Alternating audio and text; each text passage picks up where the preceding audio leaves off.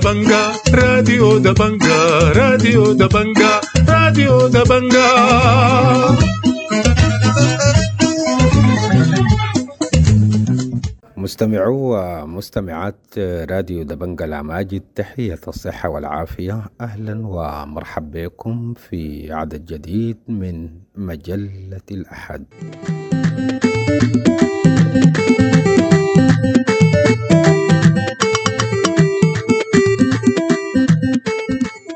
من عبر الصفحات هذا العدد: التشرد أخطر الظواهر المجتمعية. مجلة الاحد تهنئ جمهور دبنقا باليوم العالمي للراديو ودعوة للمضي قدما لتحقيق الحرية، السلام والعدالة. منظمة فرسان السلام بكسلة تحتفي بالتنوع الثقافي والاجتماعي كأساس للسلام. النازحون بمعسكرات 8 و9 بمدينة الدمازين حاضرة إقليم النيل الأزرق يعيشون أوضاعا إنسانية حرجة. ونتوقف مع مبادرات الشباب للسلم الاجتماعي في محلية تولس بجنوب دارفور. أهلا بكم.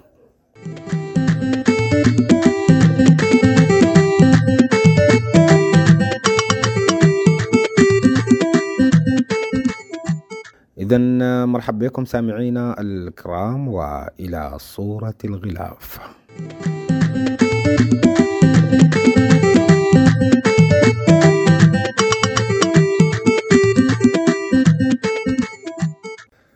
سامعينا الأماجد، على صورة الغلاف المرة دي شايفين مجموعة كبيرة جدا تقدر بالآلاف، بيناموا في الأنفاق وتحت الجسور، من بينهم أطفال صغار ومراهقين وناضجين، والغريب حقا من بينهم في طفلات وبنات فتيات ونساء في أعمار مختلفة وأطفال رضع بملابس رثة وهيئات بائسة.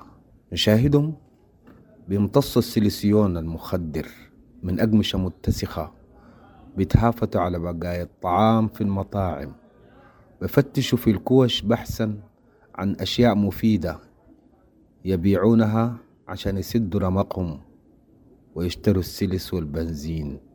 ومعظمهم طوال النهار والليل في حالة تخدير مستمر، هاربين من واقع أليم عايشين فيه. السؤال المهم جدا: ديل جو من وين؟ المسؤول عنهم منو؟ الأعداد دي في تزايد مستمر. الحاصل شنو يا ناس؟ وين دور الرعاية؟ وين دور الإصلاح؟ وين المنظمات؟ وين الخيرين؟ وين ذوي القلوب الرحيمة؟ وين السياسيين؟ وين الباحثين عن كراسي السلطة؟ وين الجمعيات الخيرية؟ الناس دي يتشردوا ليه؟ يتشردوا كيف؟ كلنا مسؤولين عنه، كلنا متسببين في الظاهرة دي. ولو دفنا رؤوسنا في الرمال بعد شوية حنلقى كل مجتمعنا، كل أسرنا بالحالة دي، لأنهم أصبحوا مجتمع قائم بذاته، عندهم نظم وعندهم قانون بحكمهم وعندهم قادة وعندهم لغتهم الخاصة بهم، لغة الراندوك. سماهم أسر النجيب السنوسي، وده من الروائيين وكتاب القصة في نيالا، سماهم سكان النفق. ونبه للظاهرة دي من بداية الألفية، والآن كثير مننا بيتكلم بعبارات راندوكية لأنهم قدروا يفرضوا ثقافتهم علينا. ولا كيف يا فردا؟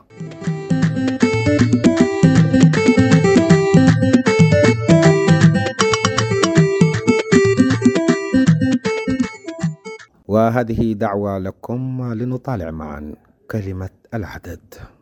بكرة الاثنين 13 فبراير اليوم العالمي للراديو، الوسيلة الإعلامية الأقدم في تاريخ البشرية والأقدر على الوصول لأكبر شريحة من المجتمع، رغم ظهور منافسين عمالقة مثل الفضائيات والإنترنت اللي تفرعت منه صفحات التواصل الاجتماعي السوشيال ميديا، ورغم التطور الهائل جدا في المنصات الإعلامية، إلا أن الراديو كان وما زال وحيظل وسيلة محببة للكثيرين جدا. بالأمس الغريب خرجت BBC العربية عن الخدمة التماثلية، وكانت واحدة من أكثر المحطات الإذاعية ارتباطا بالجمهور، أولا لاستقلاليتها، وثانيا لقدرتها على مخاطبة كل شعوب الكرة الأرضية بلغاتهم. ونحن في راديو وتلفزيون دبنقا إذ نهنئ جمهورنا بمناسبة اليوم العالمي للراديو، نتطلع لإرضاء كل مستمعينا أينما كانوا، ونسعى دوما لعكس قضاياهم ومشاركتهم في كل مناسباتهم، فرح كانت أم حزن، استبشار أو خوف، ونحاول إننا نتناول القضايا كما هي بكل شفافية، نستقصي، نستوضح، نستكشف، نتحرى، نطالب، نرفض، ندعم. دبنقا منبر من لا منبر له، وصوت من لا صوت له، وهي من الشعب وإلى الشعب وبالشعب.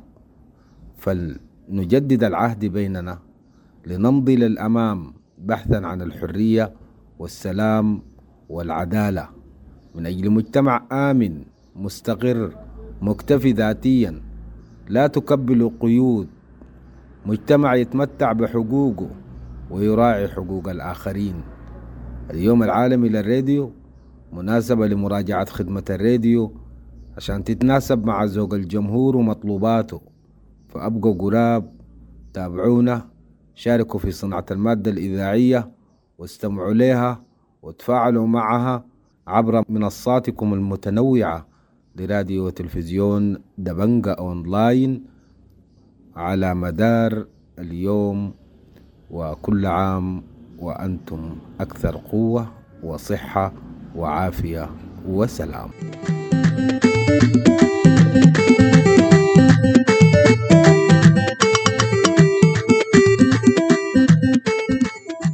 نظم فرسان السلام بكسلة، وهي مجموعة شبابية تسعى لتحقيق السلم الاجتماعي في ربوع الولاية، نظموا احتفالية ثقافية وتراثية حفلت بالتنوع الثقافي والتراثي. نتابع.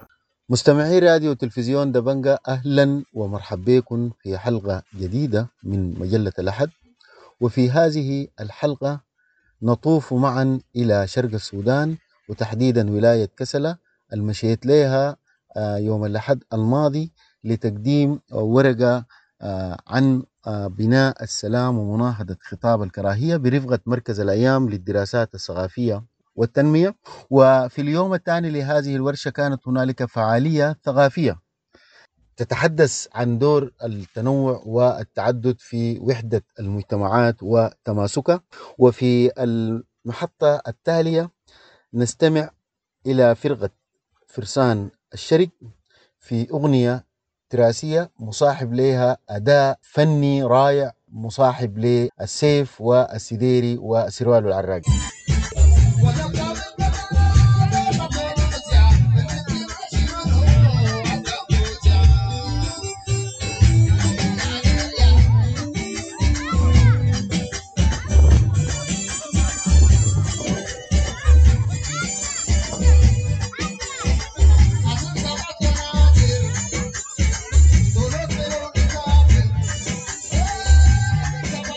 مستمعي راديو تلفزيون دبنقا، ما زلنا في شرق السودان في مدينة كسلة، وتحديدا في حي العرب مربع 15. في المحطة التالية نستمع إلى أغنية تراثية لفرقة الرشايدة، أيضا مصحوبة بالسيف والأداء راقص يعبر عن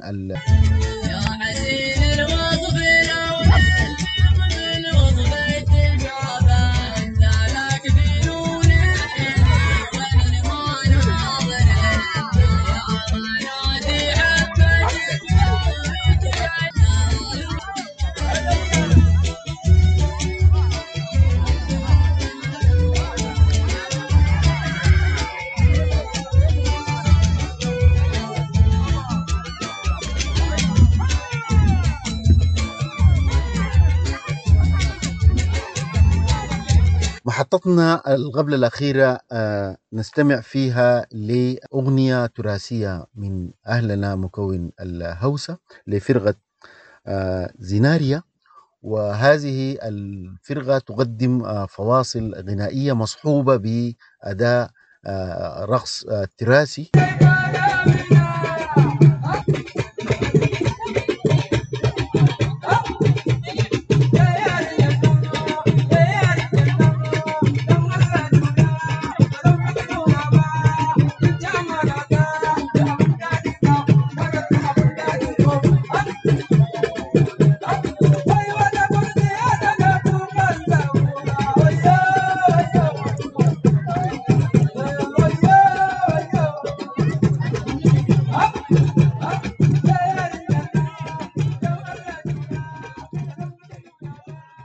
مستمعي راديو تلفزيون دبنقا، في المحطة الأخيرة التي نقلناها لكم من شرق السودان مدينة كسلة، نستمع للكلمة الوحيدة التي كانت في هذه الفعالية وقدمها عضو لجان مقاومة كسلة وليد عز الدين. من أجل سودان يسعى الجميع. التحية الثانية تحية فخر وإعزاز وتقدير لمركز الأيام، وعلى رأسهم الدكتورة سعادة والأستاذ حسين سعد وكل الطاقم العامل مع مركز الأيام. بصراحة نحن في كسلة هكذا كما شاهدتم أمامكم، كسلة فيها تنوع ثقافي وإرث تاريخي كبير لكل المجتمعات. نحن في كسلة بنتعايش التعايش السلمي والاستقرار المجتمعي منذ زمن بعيد. زي ما شفتوا انتم قدامكم كل المكونات، كل القبائل على مستوى ولاية كسلة كانت تتعايش بسلام ووئام وحب وانسجام ومودة. ده نحن في كسلة ديدنا بهذه الشكلية وهذه الطريقة. ما عندنا قبلية، ما عندنا جهوية، ما عندنا وزية، بل كلنا نحن بنتعايش في قالب واحد كمجتمع كسلاوي. لكن اللي بيحدد السلم الاجتماعي في ولاية كسلة الجريمة. نحن دايرين في ولاية كسلة الإنسان لما يرتكب الجريمة ما يوصل إلى قبيلته باعتباره مجرم. يعني غالبية المشاكل اللي قاعد تحصل في ولاية كسلة القتل. الزول لما يقتل زول بيمشي يتسع بورا قبيلته. نحن تاني في ولاية كسلة ما عندنا زول يرتكب جريمة باسم قبيلة. أي زول ارتكب جريمة باعتباره شنو يحاكم كفرد وليس للقبيلة. عشان كده نحن رسالتنا بنوصلها لمركز الأيام إننا في ولاية كسلة متعايشين في استقرار وفي أمان وفي وئام وفي انسجام. زي ما شفتوا انتم قدامكم كل الأرض التراثي اللي تقدم هنا في ولاية كسلة نحن كلنا كده، ما عندنا تمييز، ما عندنا تمييز لأي زول، كلنا بنتعايش من زمن بعيد. الحاجة الثانية الشيء قاعد يحدد الاستقرار المجتمعي في ولاية كسلة التمييز أو التهميش. والحاجة دي نحن الثورة بتاعت ثورة ديسمبر المجيدة دي بقت تعالجنا مجموعة من الحاجات اللي كانت ما موجودة زمان، الآن نحن موجودة أمامنا وفرصة كبيرة. دور الشباب إنهم ينبذوا الغبلية والجهوية ونناعد خطاب الكراهية مع بعض. الآن نحن كشباب دورنا واضح ودورنا معروف. زي ما شفتوا اللقاء التم دي واللقاء التم دي عبر مركز الأيام، نحن حنواصل بنفس الطريقة وبنفس النمط وبنفس النهجية إننا نتعايش مع بعض ونحترم بعض ونحترم كل عاداتنا وتقاليدنا مع بعض. مستمعي راديو تلفزيون دبنقا، بنهاية حديث عضو لجان مقاومة كسلة وليد عز الدين نكون قد وصلنا لنهاية هذه الحلقة المميزة من مجلة الاحد التي نقلناها لكم من شرق السودان تحديدا ولاية كسلة عن التنوع والتعدد ودوره في وحدة المجتمعات وتماسكها. وحتى جديد اللقاء، أنا حسين سعد من كسلة، مع السلامة.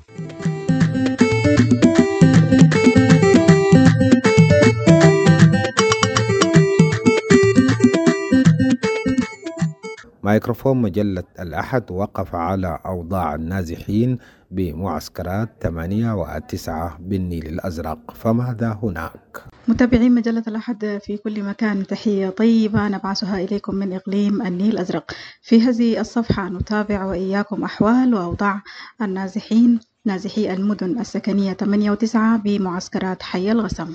نحن نازحي المدينة 8 والمدينة 9 لنا يمكن في مركز بتاع القسم ومركز أبو الفيض قرابة 4 شهور. العدد كان كثير جدا من النازحين في المدارس، وما ننسى إنه نحن في الفترة السابقة كله نشكر المنظمات الطوعية والمدنية وأخواننا في الرعاية الاجتماعية والمفوضية واللجنة العليا لمحلية الدمازين الكوارث.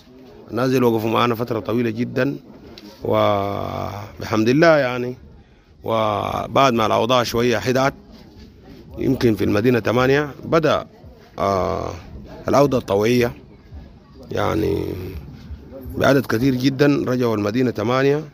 والشيء الرجع النازل أكثر حاجة يعني الأوضاع بقت رديئة جدا من المأكولات حتى العلاجات يعني موجود. برضه نشكر أخواننا في منظمة سيف تشيلدرن وأطباء بلا حدود ووزارة الصحة برضه اهتمامهم برضه يعني وقفوا معنا فترة طويلة جدا. لكن نحن بنشوف إنه الوضع وحسب ما الناس زي رقدوا يعني الطول بتاع الزمن 3-4 شهور نايمين في الواطة ومعانين، والأكل ذاته يعني شوية الغذاءات يعني ما مكفية. رأينا إنه الزول لو مشى بيته أفضل، لأنه حتى لو هناي ممكن يلقى من جاره من أخوه من هناي الحياة بتمشي. والله الوضع نسبيا الوضع جابنا من 8 كان ظروف يعني ظروف معروفة لدى الناس كله، لكن الوضع نسبيا الآن هادئ، ما أظن يعني يكون فيه مشاكل كثيرة. والشيء اللي هنا دارينه إنه يوفروا بقدر الإمكان يوفر الأمن يعني للمواطن، يعني عشان ما يخاف أو ما يرتيب أكثر. والزول لما يكون في بيته حتى لو في راكوبة بيكون أفضل من إنه يكون موجود في مخيمات ويكون في هناك. ولو برضو في مساعدات إنه نازل يحاولوا إنه يساعدهم، لو في حاجة موجودة من الرعاية الاجتماعية من المنظمات يوجهوا المنظمات والحاجات دي يدعموا الناس زي، لأنه الناس زي ظروفهم تعبان يعيشوا من تحت، أكلوا البهايم ما عندهم حاجة. يمكن أكتر حاجة نحن يعني بنوصي به، وأكتر حاجة بنوصي به يوفروا للناس زي الأمن ثم الأمن والغذاءات عبر الحكومة والمنظمات إنه يوجهوهم زي ما قلنا أنه يساعدوهم، لأنه الناس زي تعبانين ومحاصيلهم السنة دي كلها أكلوا البهايم ما عندهم شيء الليلة الناس الماشيين ديل أول هيمشوا بكرة أول مشوا قبل فترة والله ما عندهم شيء، ناس تعبانين جدا جدا.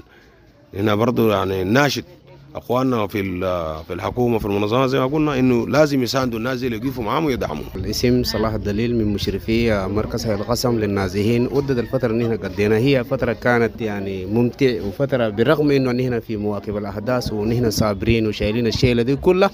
نتمنى أنا بشكر المنظمات الطوعية والحكومية والمدنية، كل المنظمات اللي كانوا وقفوا معنا هم ما قدروا شالوا الشيلة دي كلها. ونحن نتمنى إنه الأمن والاستقرار حتى حاليا إنه يوفروا لنا الترحيل ثم الأمن ثم نحن بنحتاج ما بعد العودة الطبيعية لا بد إنه يقفوا معنا كوقفة بالذات من الحكومات الموجودة في النيل الأزرق. هنا كلامنا كثير وكلام أخونا يوسف جزاه الله الخير ما خلى أي حاجة عشان إنه في الناس إنه فرص كمان أن هنا ما نقدر إنه بنحسي صوتنا ده نوصله لأي إن كان سواء كان في الخرطوم سواء كان إنه في الدمازين حتى للحكومة الموجود حتى الحاكم الآن حاليا إنه ينظر في أمورنا هنا ما بعد إنه في شنو ما بعد العودة الطويلة. حتى الناس بقت تمرق ماشيين كالدار ما عندهم حق مواصلات وما عندهم أشياء الباكلوا ذاته في 8 ما في إنه يوفروا لنا إنه ما بعد العودة الطويلة. البحث شنو زول ماشي بيته لابد عنده أكل داير يأكله، ما دام إنه ما في حاجة نحن ينظروا في أمورنا نحن نعمل شنو. خميس جاك النور حسي في قعدنا هنا هم بيقولوا لنا عشان نمشي ونحن ما قادرين نمشي. ثم ثانيا لأن احنا ما عندنا قروش نشيل بو الحاجات. ثم ثانيا الأكل ما في زي الناس الملاح ما في، بنشتري ملاح بيدينا، سكر، صابون إلا أول امبارح جابوا لنا صابون تطول ما جابوا لنا. وهسه قلنا لهم عشان تدونا القروش عشان نقدر نرفع بول إده، وهم قالوا إلا نشيل الدقيقة الملوى ده ونقوم ونمشوا. طيب في اللي عنده قروش، في الماء عنده، نرفع بيه شنو؟ يا هون احنا قاعدين وصابرين نعاين نشوف آخر نهايتهم شنو. ما في أكل إلا نشتري بقروشنا، الأكل وقف. الدقيق ده بس يابا ادونا له، بس لو لقيت ملا، لو ما لقيته جيب له حبات السكر ب100 جنيه ترشه بوت العيال ياكلوا يقننوا، ولا كده خلاص انتهت. شكرا جزيلا سامعينا الأفاضل في كل مكان، تابعنا وإياكم في هذه الصفحة أحوال وأوضاع نازحي المدن 8 و9 من معسكرات حي الغسم.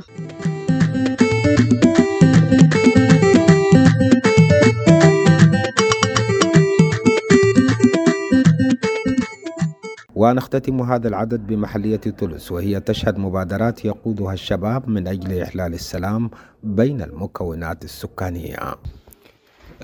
المشهد في الفترة دي في اتفاقية حصلت. الاتفاقية دي وقعت الإدارة الأهلية بتاعت الفلات والإدارة الأهلية بتاعت مساليد لوقف العدائيات. ناظر محمد الفاتح والملك بتاع مساليد وقعوا الوثيقة دي. في الفترة دي كان في عزلة وانقطاع بين المجتمعين تولس وقريضة حوالي 7 سنين، ما في تداخل بيناتهم في كل المجالات. نحن كنا بنشتغل مع الشباب والمبادرات في انه اللي بتعزز السلم المجتمعي، في انه امكانية التواصل ما بين المجتمعين. بدينا الحراك ده لنا سنة باتصالات مع شباب في قريضة، اتصالات مع شباب في مناطق سعدون. قاعدين نرتب لانه اي نفاجة بتاعت عملية سلم او وقف عدائيات في انه الناس تستغلها في ظروف صحيحة. تم الترتيب يعني ده كده. قبل ما نمشي كتير، يعني القناعات دي اتشكلت كيف؟ يعني شنو اللي خلى انه الشباب تحديدا يكون عندهم الاحساس النبيل ده تجاه رصفائهم من الشباب في المحلية الثانية؟ نحن كشباب عندنا مسؤولية أخلاقية تجاه مجتمعاتنا، بالضرورة انه نشارك ونساهم في عمليات السلم. عمليات البناء المسؤول منها في الحقيقة كده انه هو المجتمع والمواطنين والشباب. عملية بناء السلام وفقا للحاجة دي، وفقا لالتزامنا تجاه المجتمع في انه نحن نشارك في عملية السلام كقيمة، انه نحن مؤمنين بها جوانا كقيمة اتشكلت في فكرة انه قد تمشي في ارض الواقع. فدي الحاجة بكل بساطة انه الواقع بتاع الحرب والنزوح والنزاعات والصراعات في انه نحن اكتر ناس متضررين منه كفئة بتاعت شباب، كعمار بتاعت شباب. كل الناس اللي بروحوا ضحايا انه والناس اللي بروحوا ضحايا هم من الشباب، كل الناس اللي بقات لهم شباب، كل الناس مستقبلهم بيكون قاب قوسين او ادنى من الشباب. فدي المظهر ده والمشهد ده كفيل انه يحرك جواتنا القيمة بتاعت السلام. بعد برسخ ايماننا بانه المبدع بتاع السلام اللي انه نحن طلبنا التغيير اصلا من اجله يعني. فكان المدخل بالنسبة لنا هو الحرية والسلام والعدالة في ثورة ديسمبر. فالشعار ده انه نحن بالضرورة ما يكون شعار ساكت، نخدم ونتحرك فوق الارض الواقع بين المجتمعات. كل العمليات بتاعت السلام اللي بتتوقع فيها جانب منقوص. الجانب المنقوص هو المشاركة المجتمعية في الحفظ وتعزيز السلام وبناء السلام ده. فعشان تعمل موبلايزيشن للمجتمع او تحريك للمجتمع في اتجاه عمليات السلمية بالضرورة تحسوا انه تخليه هو اللي يشارك، هو اللي يجي يبادر، هو اللي يحرس السلام ده، هو اللي يصنعه، هو اللي يبنيه، هو اللي يحافظ عليه.